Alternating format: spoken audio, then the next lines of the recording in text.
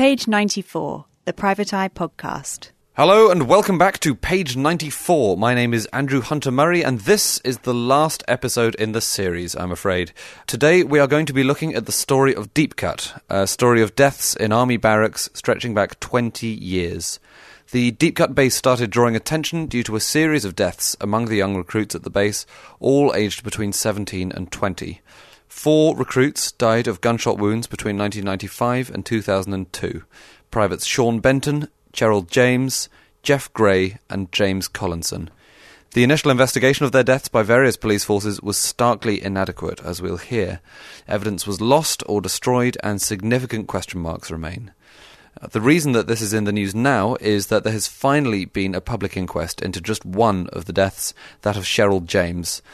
Private James died of a single gunshot wound while on guard duty on her own one morning in November 1995. The initial inquest into her death lasted for barely an hour and it returned an open verdict. As would later become clear, the truth was far more complicated. The investigations since then have revealed a toxic culture of bullying, abuse and chaos at the very heart of the army.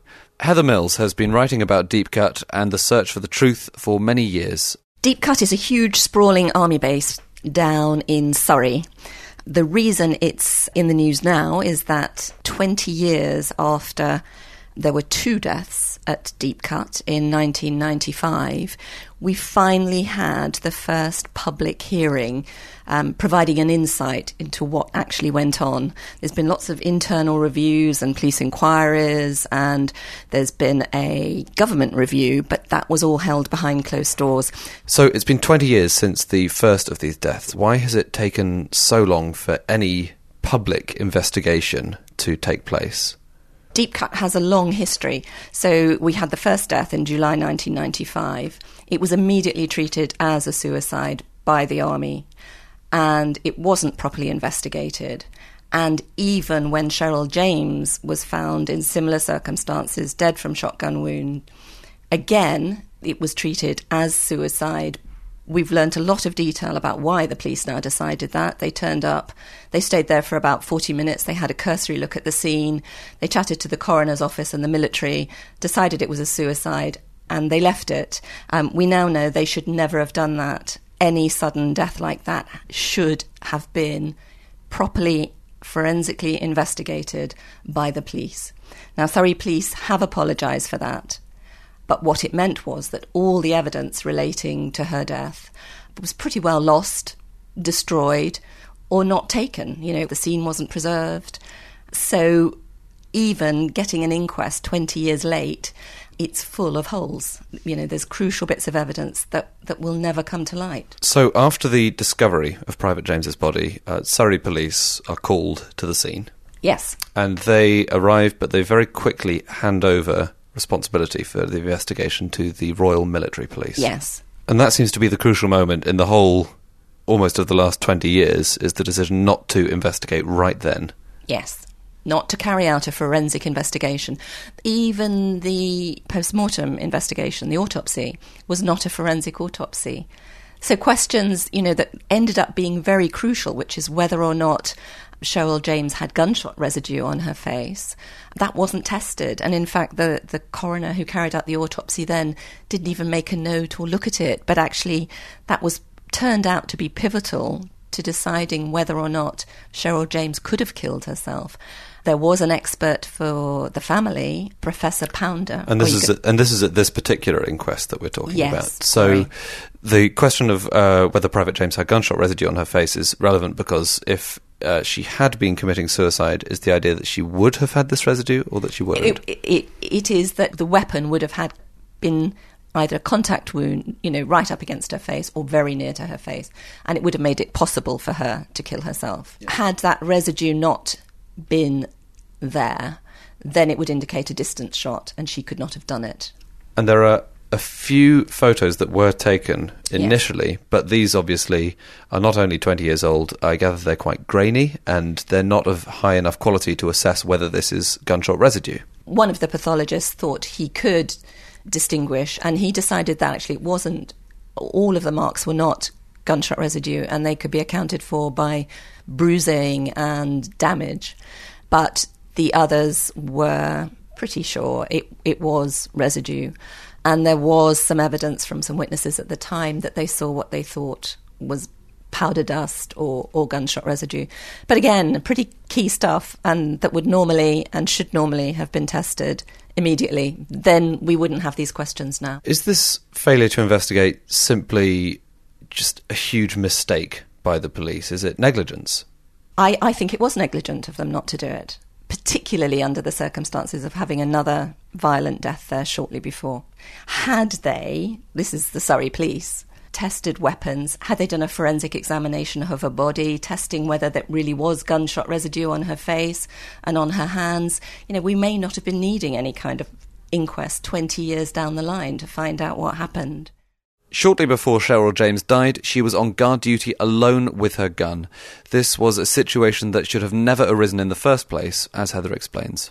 So the National Army rules were that women should never have been on sole guard duty on their own. Nobody at Deepcut seemed to be aware of that, and nobody at Deepcut seemed to think it might pose a risk to any of the soldiers, any of the young recruits, for being on guard duty on their own with weapons. I mean, you have to sort of bear in mind that they hadn't had weapons training for very long. Private James had been in the army for about 6 months at this time. Yes. And this was at Deepcut, where another recruit, Private Benton, had died within the last 6 months. Yes. What his death showed was the dangers of having young recruits with their weapons and the risks that obviously posed. And as Cheryl James's inquest heard, it should have made them review the rules and regulations and indeed, their own measures to ensure that they were all being followed. And as this judge found, that the risks were to young trainees was suitably identified. They didn't even consider it. So, having left Private James on her own on guard duty in the early morning of the 27th of November, a few people were seen to have visited her, possibly a boyfriend at the time, and then in the morning, her body was discovered. Now, obviously, we don't know what happened in between her last being seen on guard duty and the discovery of her body, which is the whole point of this inquest, obviously. Were people questioned at the time, witnesses, in the initial inquest into her death? A handful of witness statements were taken. But what became abundantly clear in this inquest is that lots of people passed through that guard gate that morning. Lots of people saw Cheryl. And lots of people noticed at various stages that she wasn't at her guard duty. The trouble with this evidence 20 years down the line is no matter how good people's memories were about what time they may have passed through the gate and how she was at any particular time, none of those timings could be reconciled. It would have been, and it's inexplicable now why no efforts were made to trace who would have been the last person to actually speak to Cheryl before she died. You also had very conflicting accounts of how she was at the gate. The vast majority suggested she was her usual bubbly self. There might have been one or two that said she was quiet, but put it down to doing duty early in the morning, having been partying the night before. It was completely unclear. Now, her boyfriends, and she actually had two boyfriends, and like lots of teenagers was in a bit of a dilemma about which one she wanted to stay with or whatever. They were talked to, but they were never ever treated as suspects. And indeed, as this inquest has made clear, there's no reason to regard them as suspects now. There's no evidence against them at all. But the point is, at the time of her death, they probably should have been treated as suspects and ruled out. And from their point of view, again, had Surrey Police done this investigation properly, they wouldn't have had this hanging over them either. They had to be represented in court at the inquest. So again, it comes back to that failure 20 years ago. And that failure seems even more extraordinary because it was the second violent death at that base within 5 months. So obviously the coroner at the current inquest, Brian Barker, was operating with much less evidence than he would have liked to reach the conclusions that he did. But he did nonetheless reach a conclusion. He decided that even though, and he made references throughout, that there were limitations, he described it as holes in the jigsaw that could never be filled.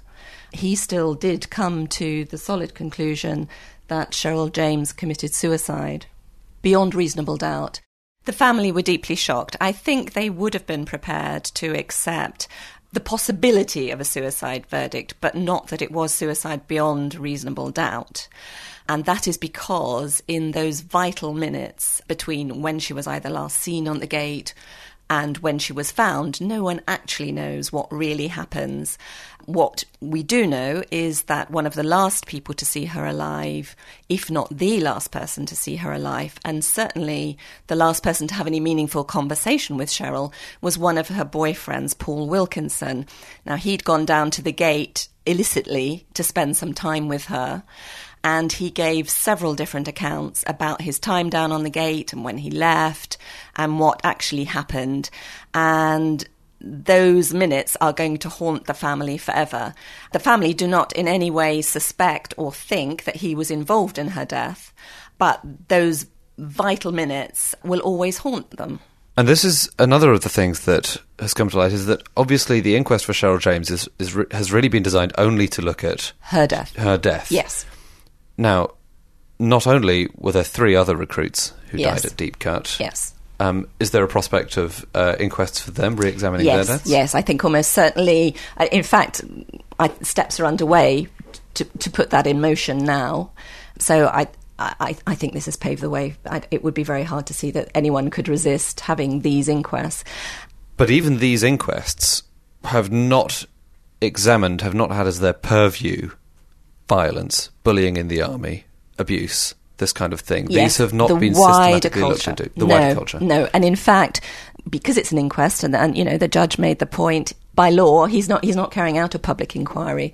So by law, his inquest is, you know, inevitably restricted. So he ruled out of scope any allegations of bullying and sexual assault that was not relevant to Cheryl or did not take place at Deepcut, because we know there's an allegation that she did face some harassment and assault potentially at another base. Now, there have been other attempts to expose the failings at Deepcut and how 4 people came to die at the base. In 2002, after 2 further deaths, Surrey police re-investigated the matter, but another police force who examined Surrey's work, Devon and Cornwall, found that Surrey may have failed to investigate a possible murder quite as fully as it might. Pressure started to grow for a full public inquiry. The government kept resisting, and in the end it decided to come out with the Blake Review. Now, the trouble with that was it was just a review. And what does that mean? It means that he largely reviewed the existing evidence. If you take on board that at the current inquest, even when Surrey police re-investigated, you know, there were still all those shortcomings, and there was still an element of bias, perhaps, that, you know, this was still potentially a suicide. Now, Surrey police deny this emphatically, I have to stress, but that Devon and Cornwall police decided there was when they reviewed it, decided there was an element.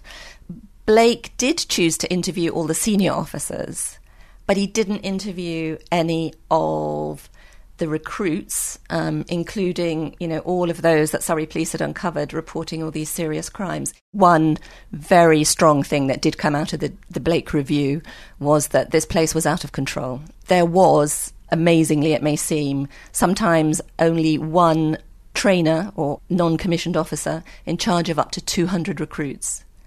And these recruits were, somebody described it as kind of like a sausage factory. Deepcut was a sort of holding place while they were waiting to go on to take up other training. And there was nothing for them to do. They were bored. They were unsupervised. They were in the hands of bullying NCOs who themselves weren't trained very well. And so, as the coroner found in this case, you know, not surprisingly, they turned to drink and sex and entertaining themselves. One person described Deepcut at its best as a freshers' week with guns, with firearms. And that is kind of how it was. Even in the Blake Review, he said, there was a memorable quote from him that said, Deepcut at night was an intimidating place. It's hard to see that within an army setting. But Deepcut was kind of set up to fail in a way. It was the first time they'd thrown young, you know, raw recruits, 16, 17-year-olds, in with adults. It was the first time women had been added into the mix. They were normally all trained separately. There was huge understaffing. It was a disaster waiting to happen. How did things get this bad? We don't have the answer to that. And you know, one of the faults with the Blake review was that he uncovered all this, but he found absolutely no one to blame. You know, it had kind of happened and it was appalling, and he made some very good recommendations about how it should improve. Not all of them carried out, I hasten to add. But actually no one was held to account. And, you know, we know it came about largely because of underfunding, but that's not really enough when it gets so bad, when there were so many warnings and nothing was done. And even after, you know, people were self-harming, dying from gunshot wounds, you know, still nobody took control and did anything effective about it. And the fact there wasn't huge institutional change after the first death of that Private Benton, let alone the second of Private James. Yeah. Oh, absolutely. As we now know, at Pirbright next door, Pirbright is another barracks, and just after Cheryl's death, exactly the same horrible allegations started coming to light about sexual assault, rape, all that kind of stuff. And you had the then Defence Minister saying, you know, we're going to wipe out bullies and we're going to wipe out this kind of, we won't tolerate this, and, you know, our young recruits won't go through all of this. And here we are, 20 years down the line. We learn, again, at Cheryl James's inquest, that the Army are only now getting to grips with the problem. So they include things like trainees, young trainees and recruits not doing guard duty, not having access to weapons apart from on the firing range. They include staff supervision. There was no welfare at all at Deepcut. I mean, pretty well no welfare. I mean, just, you know, even though these are teenagers, it just didn't cross their sort of minds. They now have welfare officers. These training establishments are now inspected by Ofsted, so you have somebody independent going in. But more interestingly, they are only now getting to grips with bullying and sexual harassment, it would appear. So despite all these cases, and actually there's been Deepcut, but there's been a drip of stories of beastings, bullyings, abuse, and worse. This is across the Army, as opposed to just Deepcut. Across the Army and abroad. You had the dreadful case of Anne-Marie Element recently, who alleged she was raped, which was dismissed, and then she was bullied horribly for 2 years afterwards until she committed suicide. You had that very recently. And the Army is now only dealing with sexual harassment and abuse and trying to change, you know, its bullying and abusive and sexualised culture. And is there a prospect of an inquiry happening which is going to look at these things in public? I think the Army will be arguing that they're dealing with it and they're trying to get to grips with it. I think the argument for a full public inquiry into Deepcut alone, where these things would be explored, is becoming much, much stronger. And one would hope it would be a wide-ranging public inquiry with powers to subpoena witnesses, compel them to give evidence, all of those things. And that then would be able to go into all these wider aspects of widespread bullying, assault. Lawyers for the Family believed that wider culture, it wasn't just the drink and it wasn't just the sex, there was a wider culture of bullying that was also part of the culture into which Cheryl James had been thrown. But the judge ruled that out. Yeah, it sounds like Lord of the Flies transposed to Surrey. You know, yes. It really does. And I suppose this inquest has kicked off the process which will lead to that changing. Yes. I mean, arguably, you know, it's been going a long time. The all four families, not just Cheryl James's family, but the parents of the others, have fought tirelessly to try and get to the truth of what happened. Heather Mills. And since we recorded that interview, the Attorney General has given consent for the family of Private Sean Benton, the first of the recruits to die at the Deepcut Barracks, to apply to the High Court for a fresh inquest into the circumstances surrounding his death. There is a special report on Deepcut in the latest Private Eye. That's issue 1420 if you are listening in the distant future.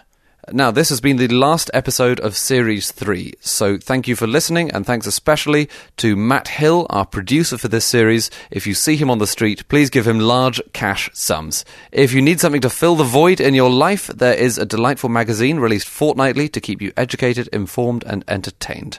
It's called Heat. No, it's called Private Eye. My name is Andrew Hunter-Murray. Goodbye.